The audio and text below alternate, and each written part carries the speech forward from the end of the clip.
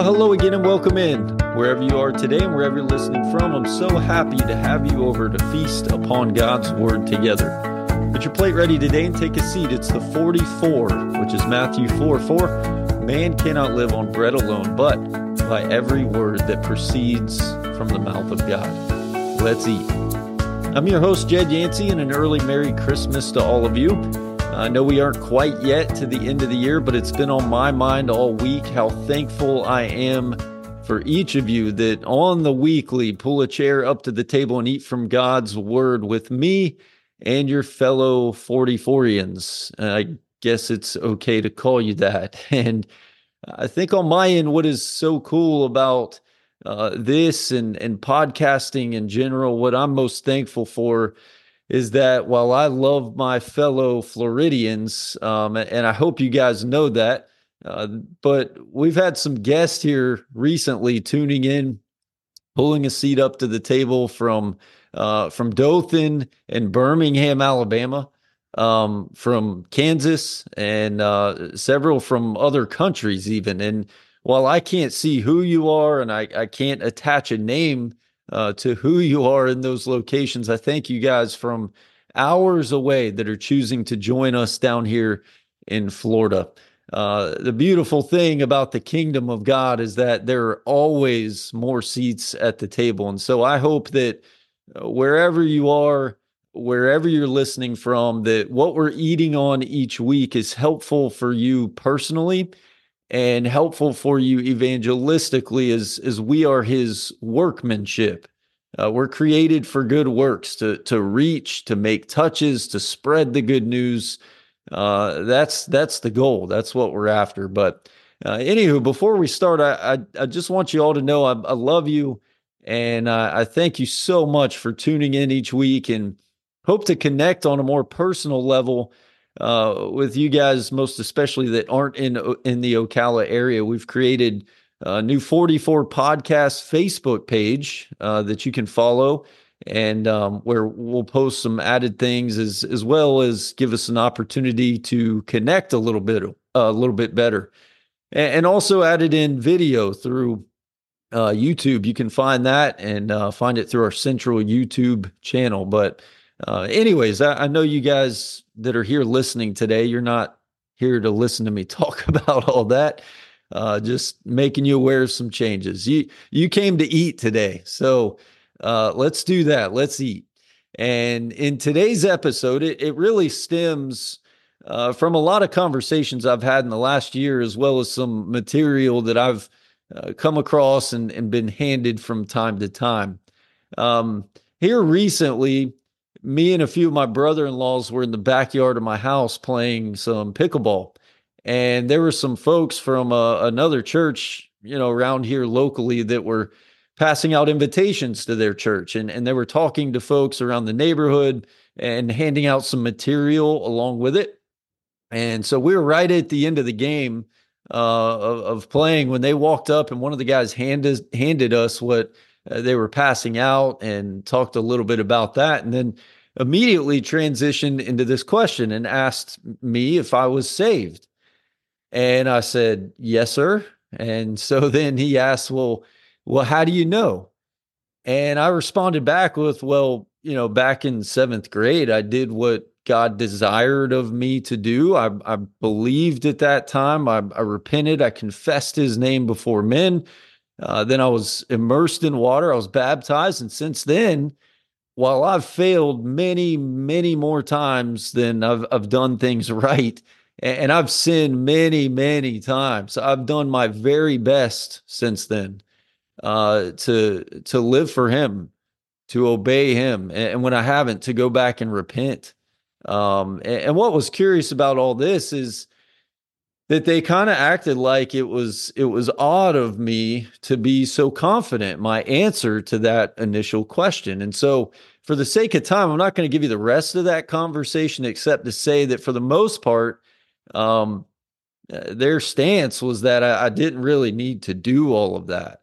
And all I really needed to do was say a sinner's prayer, which honestly, can I just go ahead and say that more days than not, and actually several times every day, I do pray a sinner's prayer, if that's what we want to call our prayers of repentance and of confession. But the idea of a sinner's prayer as a means to our salvation is preached and it's talked about often. And they offered a repeat after me prayer to pray to say, basically, I'm a sinner and ask Jesus into my heart, and then I would be saved at that time. And again, my answer was very kind and gentle, no thanks. But then in reading through the material they left, it offered up some of the same things. And most of all, everything in this little pamphlet that they gave out and were passing out, it all led to a prayer for the reader to pray that read this way: Heavenly Father, I know I'm a sinner and I deserve to go to hell. I believe that Jesus Christ died on the cross for my sins, and I do now receive him as my Lord and personal Savior. I promise to serve you to the best of my ability. Please save me. In Jesus' name, amen. Now, as we take on the topic that is this sinner's prayer today, first off, like digging through some of the history of where this started, you need to know as a matter of first importance that praying a sinner's prayer is not a means to salvation. And nowhere after the time of Jesus' death and his burial and his resurrection can we read in God's word of someone saving that comes through a repeat after me prayer. In fact, the closest thing that I can find to that crucial moment, of Jesus' death, burial, and resurrection is 50 days later on the day of Pentecost. And remember, Peter is preaching in Acts 2 when in the midst of tons of people, he goes back to the prophet Joel there and he says in verse 21, and it shall be that everyone who calls on the name of the Lord will be saved. Now, the Cliff Notes version of everything Peter preaches after that is that, basically this man, Jesus, the one God sent, you nailed him to a cross. You put him to death, but God raised him up. And again, Peter says, I witnessed it. So did others. So let's get one thing straight. Like God made him, Jesus, both Lord and Christ, this one that you crucified. Now, what's interesting about this in the context of the sinner's prayer, and that being all we need to do, is that Peter had already said, like I just read to you, call in the name of the Lord and you'll be saved. And yet immediately after they hear this preached by Peter, we don't read that thousands of people prayed a prayer or repeated after Peter. Peter doesn't conclude his sermon by saying, okay, now repeat after me, and says the sinner's prayer. What happens next is that these thousands of people that are gathered there, mind you, again, after already hearing it preached and go back fashion to Joel, call on the name of the Lord and you will be saved. They then ask, okay, what should we do now? Like there's more of a response. And listen carefully to Peter's response in Acts chapter 2 and verse 38, because it's not this sinner's prayer. Peter's response is this: repent and, which is a key word here, and each of you be baptized in the name of Jesus Christ for the forgiveness of your sins, and you will receive the gift of the Holy Spirit. Now, if that's not enough to show the idea of a sinner's prayer is not all of the response that we should have to the gospel and the good news, then look at what Luke writes that Peter says next in verse 40. And with many other words, he solemnly testified, and he kept on exhorting them, be saved. You hear that? Be saved from this perverse generation. So now the natural next question is like, okay, how? Like, and that wasn't already just answered with Peter's words and what they should do. But Luke records that there were about 3,000 people who prayed a sinner's prayer. No, there were about 3,000 people who received this gospel message and responded by being baptized, not saying a sinner's prayer. And a little later, we find a story of an Ethiopian eunuch in Acts chapter 8, a guy, that's riding on a chariot and he's on this desert road and he's reading scripture. And Philip goes up next to him and he says, "Do you understand what you're reading?" And this guy says, "No, like I need someone to teach me and to tell me." And so Philip does.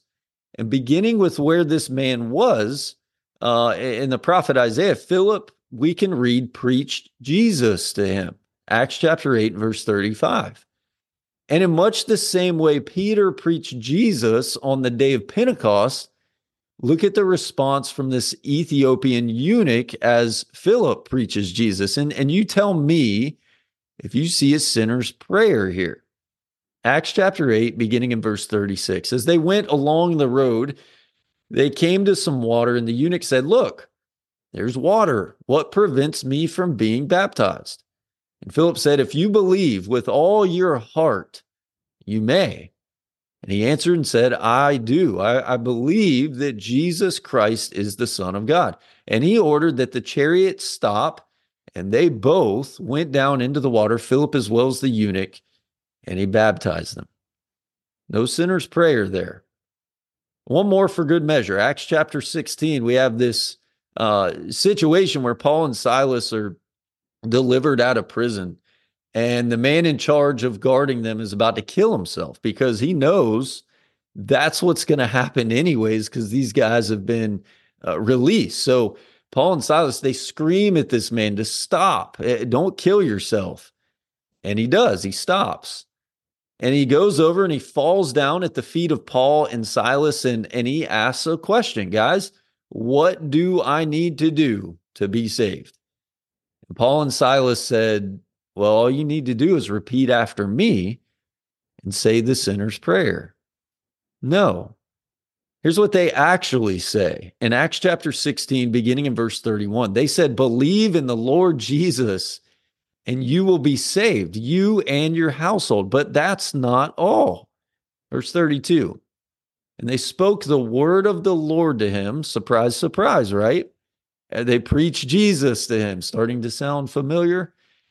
So anyways, they spoke the word of the Lord to him together with all who were in his house. And they took them that very night, hour of the night, and they washed their wounds. And immediately he was baptized, he and all his household. And he brought them into his house, and he set food before them and rejoiced greatly, having believed in God with his whole household. Now, I know that I've mentioned these examples before a few months back in another episode, but do you see how these examples go all the way back to the very question that I was asked on that Saturday after my pickleball game? Are you saved? You see, any example you want to point to or go to after the point of Jesus' death and his burial and his resurrection, you find this common response to the good news, the gospel message. And none of the responses include a sinner's prayer. But some might say, well, what about Romans 10? Romans 10, 9 through 10, and add in there verse 13 is kind of an uh-oh moment for this argument, right, of the sinner's prayer. Paul writes to the Romans there, and he says this: "If you confess with your mouth Jesus as Lord, and you believe in your heart that God raised him from the dead, you will be saved. For with the heart a person believes, resulting in righteousness, and with the mouth he confesses, resulting in salvation. Whoever," verse 13, "whoever will call on the name of the Lord will be saved." Some of the same stuff we heard Peter on the day of Pentecost say. So, specific to this Romans passage, if it's lifted and it's used solo, this verse by itself on its own without any context, then sure, I'll hear any and all arguments to a sinner's prayer and asking Jesus into our hearts to be saved. But I would advise against lifting just one verse to prove a sinner's prayer, especially without context, because while we see this book as chapter and verse and book, chapter, and verse, and we can go to certain parts in our Bible based on that, this letter, Romans, was originally written as an all-in-one letter, all-inclusive. And guess what? Paul addressed long before what we read here in chapter 10. The same thing we see in Acts, the same response that we should take. Romans 6, Paul talks about baptism. To preach and to teach Jesus is to preach and to teach being buried with him in baptism. Not saying a prayer or just merely asking Jesus into our hearts in prayer. You see, without just lifting this one verse without context, Paul is arguing here in Romans chapter 10 that salvation is, it's always been a system of faith, and God has always worked with man based on their faith. It's always been the case, even in the Old Testament. So we would be right, just as Paul is right in saying with his heart a person believes, with his mouth he confesses, which results in salvation. It's true, but not from the standpoint that you view this as the expression, the what must I do in order to be saved. Faith is believing all that what God said is true, but the expression of that faith is pretty well outlined for us in Scripture. For example, if we go all the way back to Noah, like Noah is a man that had great faith. And what was Noah's expression of faith? Was just believing and having faith enough? No. His expression of belief and faith was that he built an ark, and he was saved through that. Moses' expression of faith was what? He went back to Egypt and he faced the Pharaoh. You can point to all these other examples in Hebrews chapter 11 and the great Hall of Faith chapter, right? Like, sure, they had faith. They believed. But those mentioned in Hebrews chapter 11 are in there because of their expression of faith or acting on that faith. They're commended for that. They're added into Scripture for that. Like, belief in your heart or saying a sinner's prayer as a means of an expression of your faith is not what Paul is writing about or described here. In fact, he didn't really need to. Why? Because again, Paul had already written about how to respond to the gospel and to the good news. Romans chapter 6, beginning there in verse 3. Do you not know that all of us who have been baptized into Christ Jesus have been baptized into his death? Therefore, we have been buried with him through baptism into death, so that as Christ was raised from the dead through the glory of the Father, so we too might walk in newness of life. You see, in chapter 10, really the whole context of that chapter is Paul writing and talking about law. And he sends us back in verse 5 for Moses' rights and about faith. He also, in that chapter, quotes some of the Old Testament prophets in order to demonstrate salvation by a system of faith is always what the word taught. It's nothing new, nothing, he's not introducing something that's new. And so as you think back on the Old Testament, like that faith that was first expressed by circumcision with Abraham, right? He's told, go circumcise your sons, and he does. In the New Testament, we're still saved by faith, but we express that faith in a different way. We don't circumcise. We don't build a boat like Noah did. So what do? Well, in the same way that Noah built a boat, and the building of that boat saved him, Peter, the same Peter that preached on the day of Pentecost in Acts chapter 2, says this in 1 Peter chapter 3 and verse 21, corresponding to Noah and his building the ark and how that saved him. Now baptism saves you. You see, throughout the entire New Testament, we don't and we can't read a sinner's prayer. We can't read of that. What we do read is that when someone believes with all their heart that Jesus is the Son of God, that the expression of faith is to repent of their sin, to confess his name before men, and a key word here, and be immersed in water and begin that journey of coming up out of the water in newness of life and living your life from then on as best you can for him. So I think, in summing this up, I'd like to repeat a passage from the Proverbs in chapter 16 and verse 25 that reads, "There is a way that seems right to man, but the end is the way of death." You see, in keeping in theme with our last few episodes, you're 44 today. Like you guys that have listened to the last few, tell me if this sounds familiar. Open your Bible, read it. And as it pertains to our topic today, I mean, I'm just curious, how did the process of rebirth that Jesus talks about in John 3, and how did what he commissioned his disciples to do in Matthew chapter 28, and all that we've read on specific occasions here in Acts, how did all of that evolve into praying him into one's heart?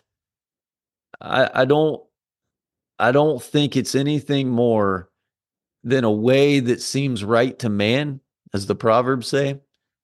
But in the end, it's not the truth as it pertains to the Word of God, to the commands of God, and the words and the teachings of the Son of God. You can't find it. As we close here, I hope that you enjoyed our time here together today. I love you guys. I'm praying that you enjoy this holiday season, and I'll talk to you next week. But in the meantime, open the book and keep on eating. Love you guys, and I'll talk to you next week.